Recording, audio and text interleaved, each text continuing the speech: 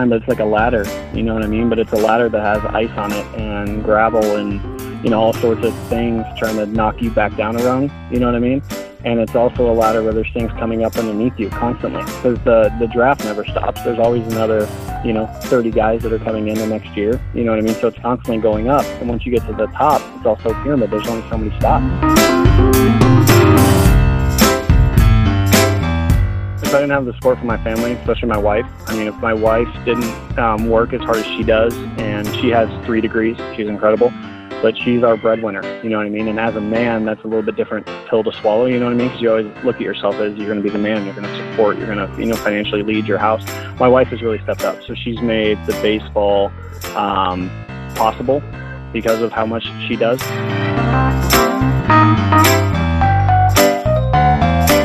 But it is a balance, you know what I mean? And it is a pull to know that I'm leaving and she's not going to be with me every day when I go to play. Same thing with, we just had another daughter last year at the end of August, and it's the same thing. I missed a lot of Adeline's early years, half a year, each year. I missed a lot of things, and it's tough. But I know that I was working to change our lives forever. You know what I mean? If you do get that, to the big leagues and, you get there, you're changing everything.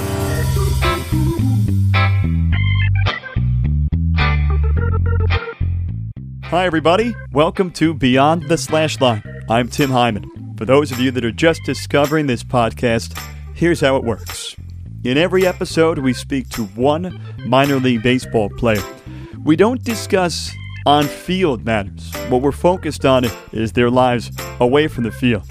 What we're looking to do is get a better idea of where they came from and what is going on in their lives, both on the professional side and on the personal side. In this episode, we chat with Kyle Johnson. He's currently an outfielder in the New York Mets organization, but there's more going on in his life than just that. He's a husband. He's also a father of 2, and in addition to all of those duties, he is the CEO of BigLeagueLocker.com, an e-commerce website. We discuss all of that in this episode. Enjoy. All right, so we welcome you back to the Beyond the Slash Line podcast, episode number 2, since episode 1 went so well. And this episode, we're happy to be joined by a current outfielder in the New York Mets organization, Kyle Johnson. Kyle, you are somewhere in the Pacific Northwest. We really appreciate you taking the time. Yeah, no problem. I want to give you a chance, and in this whole podcast, the idea is to give guys a chance to share their backstory. So we'll start from the very beginning.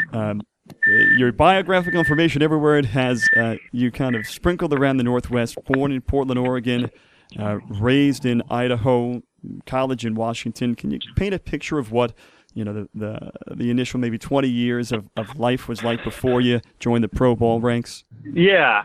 So I did. I grew up out of Portland, Oregon in Loa. I was there all through Little League until I was about 13.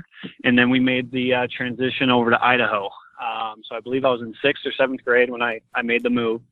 And then I spent, the rest of, middle school, high school in Idaho, in Coeur d'Alene, Idaho. Beautiful. If you've never been there, it is incredible.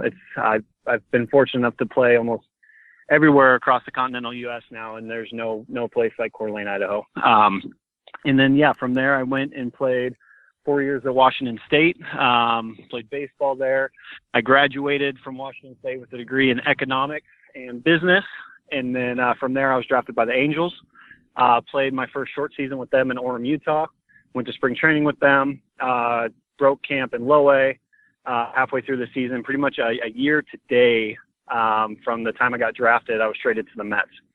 And then that's when I made my journey over to the Mets. Started with low A there, high A, double A, been working my way up. And that's kind of my backstory. Home life, where did athletics rank in your family? Did you come from an athletic family? Oh, boy.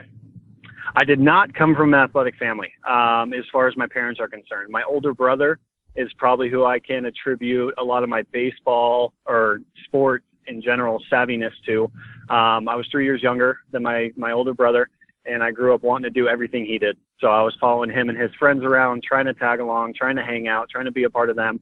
And he was really big in the sport. So I think that's where my kind of entry in the sports really started, was with my older brother. So in terms of your parents didn't shepherd you into sports, then it was more just following along with your brother, his lead? Yeah.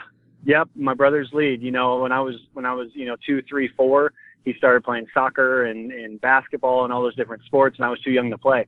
And so I was just biting at the bit, getting ready to play. And then when I finally hit that age, it was me really pushing my parents, said, I want to do this. I want to do that.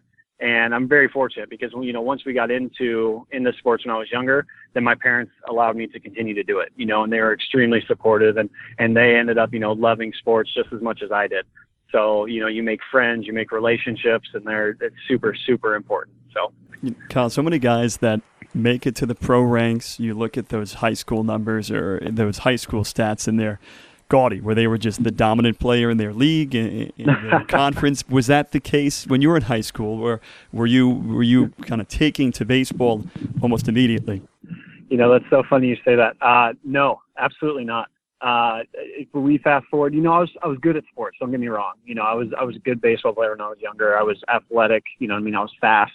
I was good at sports, but I wouldn't say I was the best player on my team. If we look just strictly at baseball, on my high school team, I couldn't say with all honesty that I was the best player on that team.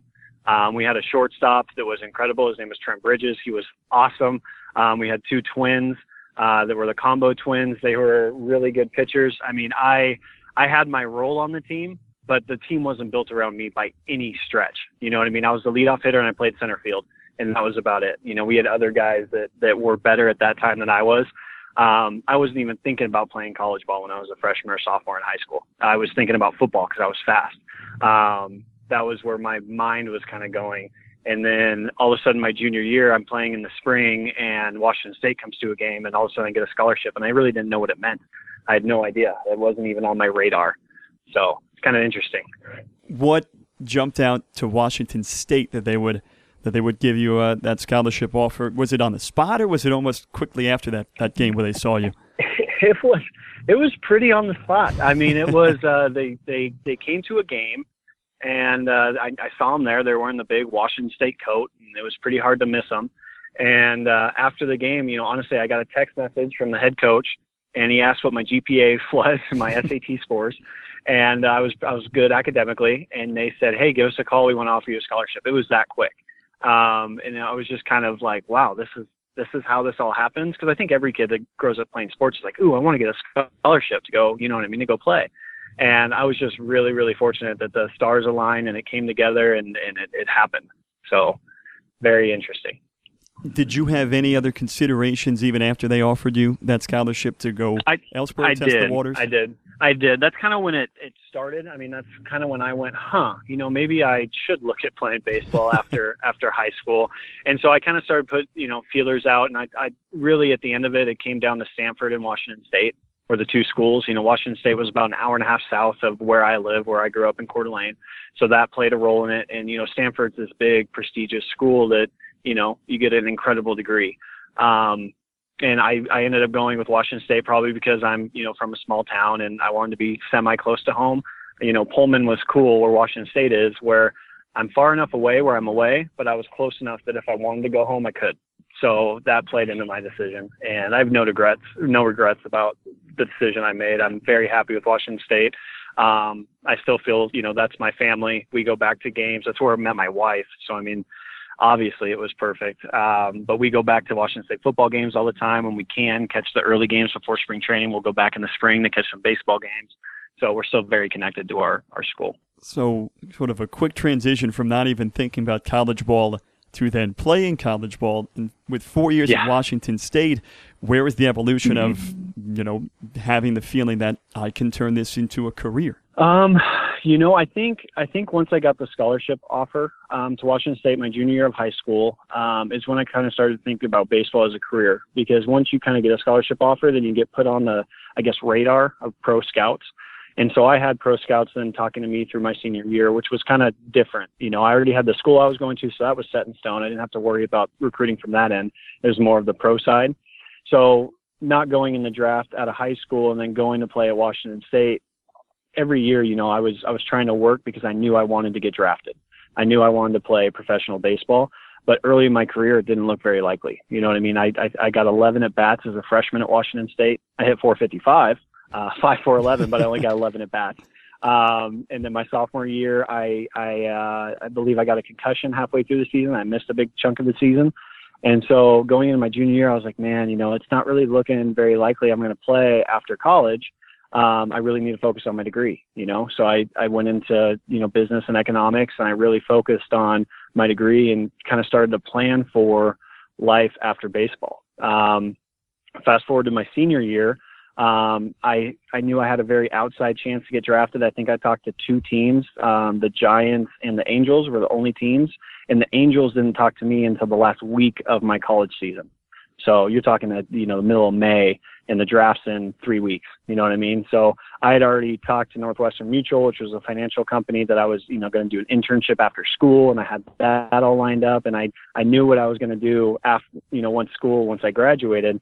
And then the draft just kind of happened. I watched the draft. I was hopeful, but I didn't put all my eggs in that basket by any means. And then it just ended up kind of happening. So after that becomes official, they make you that 25th round pick out of Washington State back in 2012. Yep. Mm-hmm. Is it a whirlwind after that? I mean, is it an easy decision to sign the paper despite having things lined up, I guess you could say, in the real world? Yeah. At that time, it was an easy decision. And that's where my wife has played a pivotal role in my success in baseball professionally. Is she has been my biggest advocate. I mean, from day one of getting drafted, she was so excited. Like, yes, we're doing this. Yes, we're going to experience this. You know what I mean? We decided that we were going to spend that first full season together, and she was going to come with me, and she was going to experience it too. So we really, really tied on to baseball and just said, we are going for this. You know what I mean? And very naively going for it, because I didn't know when I got drafted how many levels there really were in minor league baseball. I didn't know how many steps there were to take, how many other guys would be in systems, what the business side of baseball was. You know what I mean? I didn't know any of that. I was very naive. I was just going to play. And in my mind, I was going to be in the big leagues. That was my goal. And then after, I would say, once I went to Orem, that first short season, I really got my first taste of pro ball. I realized how big it was and kind of what it meant to be a 25th round senior sign out of Washington State. You know what I mean? That's not a very, very highly touted prospect in the eyes of an organization, right? So I knew every step of the way I was going to have to prove myself day in and day out, because if I gave them one opportunity to say, all right, you're not quite up to snub of what we want, we're going to let you go, that's an easy decision for them. So I needed to make it a really hard decision. And so that's what we set out to do, is every year proving people wrong, surprising the scouts, surprising the front office, having, the guy that found me, the scout, be like, man, you're turning some heads, keep doing what you're doing. And then, you fast forward to when I got traded to the Mets. That's when I kind of got to get rid of that 25th round stigma, if you will, the 777th pick in the draft. Now I was traded to the Mets for a big leaguer, and my whole kind of, I don't know if you want to call it status, changed very, very much. This podcast really focuses on not only the rigors of you playing baseball in that career, but balancing everything else involved with your lives. And one of the biggest, if not the biggest, is the fact that you have a 7-year-old daughter born in October 2009. How much and how difficult has it been to find that balance where you've got to look out for yourself, but in doing so, looking out for yourself helps provide for your family, and you've had Adeline with you since 2009. Yeah. It had me grow up quick, you know what I mean? And it had me realize that this was a family endeavor, that if I was going to do this, I needed to have the support of my family. And my wife has been incredible in that, like I mentioned before. And then, my daughter too. And as she's gotten older, I mean, now she's in school, she loves telling people that her daddy plays baseball. You know what I mean? And I wouldn't trade that for the world. It puts a smile on my face every time I hear it.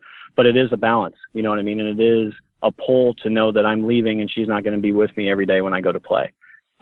Same thing with, we just had another daughter last year at the end of August, and it's the same thing. I missed a lot of Adeline's early years, half a year, each year. I missed a lot of things, and it's tough, but I know that I was working to change our lives forever. You know what I mean? If you do get that, to the big leagues and, you get there, you're changing everything.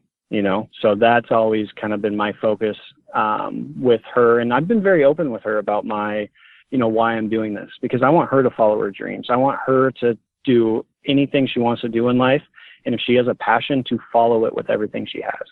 So that's been really important to me. And is that a difficult concept for a 7-year-old to grasp? It was earlier. She's getting better at it now. But when she was 3, 4, and 5 and Daddy was leaving, that's tough.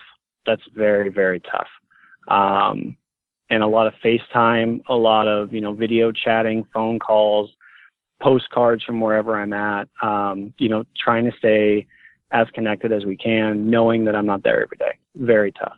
And it seems like you have such an ability to prepare for life after baseball, whenever that is. If it's 20 years, if it's 2 years, with focusing on the degree. You've got a company that you run that we'll dive into a little bit later. When you look at your career and the chase for the big leagues, is it an extra motivator knowing that you've got your family in your corner and relying upon you to go that next step, and then also knowing that okay, I've got a pretty good safety net in case this baseball career doesn't pan out? Like, where are your emotions when you mix those three together? Oh man, it's tough, and it's gotten more dialed lately. You know what I mean? I don't want to say I gave myself outs, but I gave myself a security net, like you're talking about. They are the motivation to get to the big leagues. I'm pretty internally motivated, but you stack on daughters and wives, you're even more motivated because you want to do it for them as much as you want to do it for yourself. Having said that, the whole idea of getting to the big leagues and going on this road, this roller coaster, gets more real, where I need to make decisions for all of us, not just myself. If I was, a bachelor by myself, 27 years old, no other ties or responsibilities, continue to go, to go until somebody tells you, no, you can't. But for me, I need to be a little bit more responsible than that. You know what I mean? I need to make sure that I'm taking care of my girls, as best I can. So I need to make sure I'm making smart decisions. And if it's not baseball, making sure that I'm paving the way for our future outside of baseball. How difficult is it to set up those long-term plans with not only your family, but also with your career, with so much up in the air when it comes to a baseball career? Yeah, so much is unknown. The thing that baseball's taught me, and I've gotten really good at, is being in the moment. And so when I'm on the baseball field, I'm on the baseball field, and I am so focused on attacking that pitch, catching that fly ball, winning this game. You know what I mean? When I'm in the off season and I sit down at my desk and I'm focused on, the company that we started, that's my focus. I'm focused on accounting and marketing and how do we get this thing out here and how do I grow it? Where's this going? When I'm home with my wife and my daughters, that's where my focus is. I'm not checking emails. I'm not looking over, my at-bats from the last year. You know what I mean? I'm in that moment with them, and that has really helped me. Staying in those moments, and you can call it segmenting your life, or there's tons of different phrases you can use, compartmentalizing. But whatever I'm doing in that moment, that's what I'm doing, and that's where my focus is. So when I'm sitting down for Big League Locker, I'm looking at where are we going. When I'm sitting down or when I'm standing up and playing baseball, this is where I'm going. So I've gotten really good at that. Is it difficult to make that transition to go from straight ball player to father and husband, and then eventually switching gears to CEO? It is. And that's why, I kind of gave myself a month buffer. I kind of talked about that, and that's what's good about spring training too. But when I got home, I did work on Big League Locker, but not as much. I really focused on my family and just kind of being home and getting settled. When I go back to baseball, spring training is really good at that. You're getting back into it. You're getting back into your routine and being with the guys and being away from your family. So there's really good kind of segues into each one. And so that has definitely helped. And getting back to segmenting my life, when I'm working in the mornings on Big League Locker, that's what I'm doing. Then I have my 2-hour workout, strictly baseball, that's what I'm doing. Then I go and pick up my girls from school, and that's what I'm doing. That's, kind of my daily plan. And I stick to my routine very, very rigidly. I map it out. This is what today's going to look like. This is what we're doing. I want to talk a little bit about making it work financially. I think in recent years, there's been more of a focus on minor league salaries and how you guys are being compensated for all that goes into it, from your spring training work to all your work that goes unpaid, whether it be Arizona Fall League or maybe Instructional League. From your vantage point and your experience in pro ball, how difficult has it been to make it work financially? Oh, incredibly difficult. If I didn't have the support from my family, especially my wife, I mean, if my wife didn't work as hard as she does, and she has 3 degrees, she's incredible, but she's our breadwinner, you know what I mean? And as a man, that's a little bit different pill to swallow, you know what I mean? Because you always look at yourself as you're going to be the man, you're going to support, you're going to, financially lead your house. My wife has really stepped up. So she's made the baseball possible because of how much she does. But you look at minor league salaries, it's, to speak bluntly, it's not close. You know what I mean? It's hard. To get to AAA, which is where I spent parts of the last 2 seasons, it is a year-round job. You know what I mean? I can't come home, work a full-time job, and not train all off season. Otherwise, I'll show up to spring training and I'll get cut. You know what I mean? Same thing would have happened, the first year I played, the first spring training. If I wasn't putting in the effort that off season, I would have been cut right away. Because you can tell, you know what I mean? Baseball is not a job you can just step on the field and you're naturally good at it. It's something you have to practice. And I've now practiced, for 22 years, basically year round, you know what I mean? And I'm still practicing, still trying to get better, still learning every single day. I mean, that's something that can't be understated. I mean, when we get to spring training, we're expected to be in shape. We're expected to have our swings, pretty well mechanically there. They give you space for rhythm and timing because obviously you can't see a lot of live pitching in the off season, but you need to be ready. You know what I mean? And, it's not like the old days where spring training was, okay, get off the brick plant and come back and play. You get a month to get ready.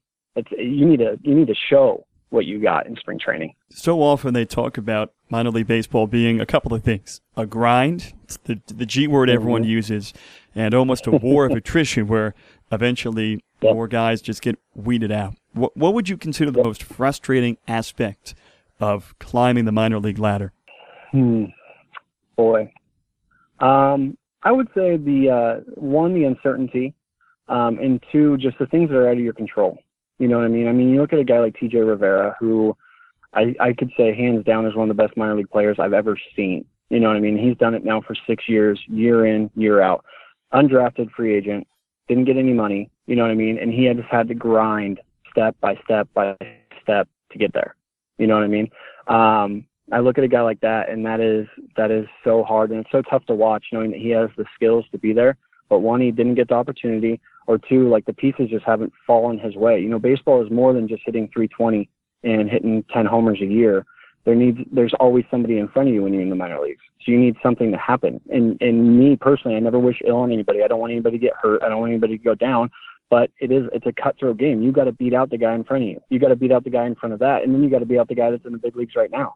And a lot of that is out of your control. Are they going to trade somebody in the big leagues? You know what I mean? Is there going to be something else that happens that it frees up a spot? You have no control over that. So all you can do is focus on what you're doing, do it day in and day out, and hope that things fall the right way and that you get lucky a little bit. You know what I mean? You got to be fortunate. You got to get that opportunity. And then once you get it, you got to grab it, and you got to show that, hey, I'm here, I earned this, and I can stay here. When we had Jace Boyd on for the first episode of this podcast, he compared being a pro ball player to being in a zoo where people can take pictures. They're basically watching your every move, and he said they can bang on the glass. What would you compare it to?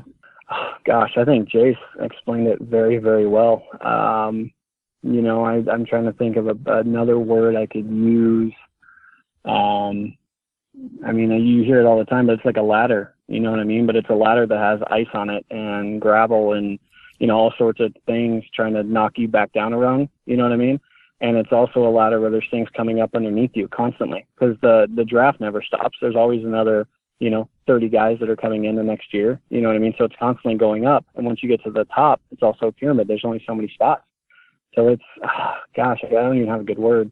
I think zoo is good, but there's there's that hierarchy or pyramid or ladder, that upward motion you got to maintain. Because once you get stagnant in it, it doesn't stop, It's still pushing from the top and pushing from the bottom. When your entry-level contract is up and you maybe have the opportunity to sign if you don't make the big leagues by then, a minor league deal, would you take that chance? Yeah, the cool thing about the minor league free agent deals is it gives you an opportunity to make a little bit more money. When you're in your initial contracts, you don't make a lot. And I'm not trying to put it in a dollar and cents, but when you have a family, you have a wife, you have kids, you need to know how you're going to support them.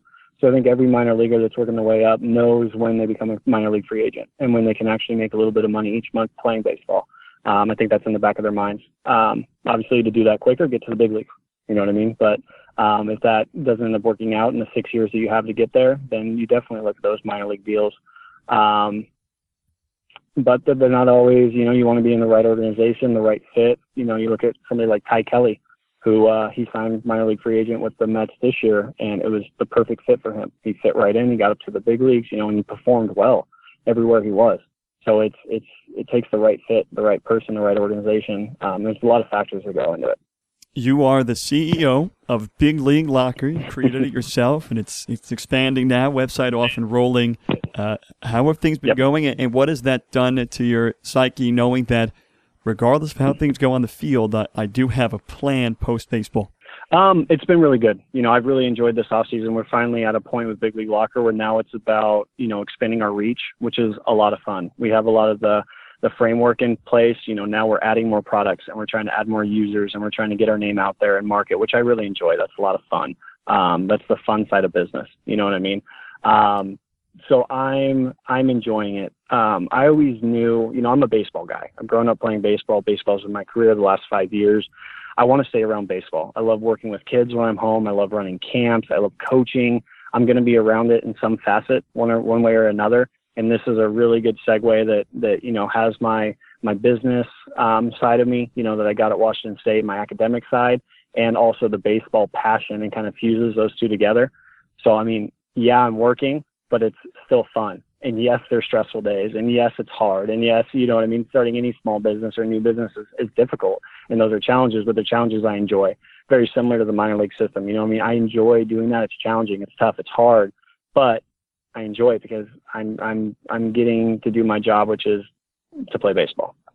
The concept of this podcast comes from looking at how often you guys are graded simply on stats and stats alone, but the idea was you guys have a backstory. There's more you bring to the table than just a batting average, an on-base percentage, and a slugging percentage. So I'll leave it with this, and I'll leave you with the final word. I know you have to go. You got to pick up your lovely daughter from school. If you wanted daddy-daughter date today. Oh, that's nice. Yeah. If there was one thing you would want the general public, the baseball fans, to know about life as a minor league player, what would that be? Mm-hmm. That it's not easy.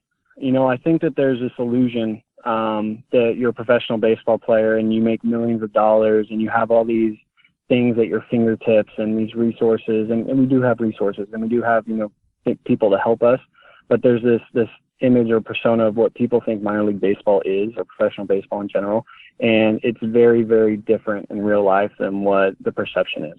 And that we are people, and that we do want to make it to the big leagues, but we do make mistakes, and we're not perfect. And when you're watching these minor league games, to really appreciate what's going on out there, it's kind of like watching college football compared to pro football, or college basketball to pro basketball. You know what I mean? They are fighting every day to try to get that opportunity. Even though we're quote unquote professionals, we are fighting every single day to get that big league opportunity. Every single day. It doesn't stop. So that's what I would say, is just to try to understand a little bit more where we're coming from, and that it is hard. It is so hard. Kyle, I really appreciate the candor, and I think you've shed some more light on what it's like to be in your situation. Thank you very much. Yeah, absolutely. I appreciate your time, Tim, and I look forward to the future podcast.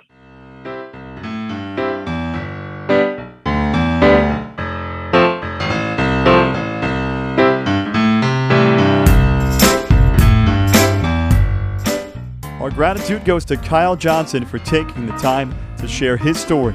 Beyond the Slash Line is produced and hosted by me, Tim Hyman. Our graphics were created by the very talented Mike Passanisi. Music for this podcast comes from Ben Sound.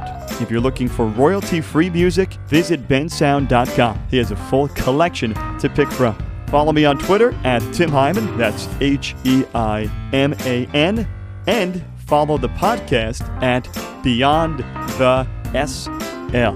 This podcast and all of its episodes are available on iTunes. Thanks for listening. This has been Beyond the Slash Line.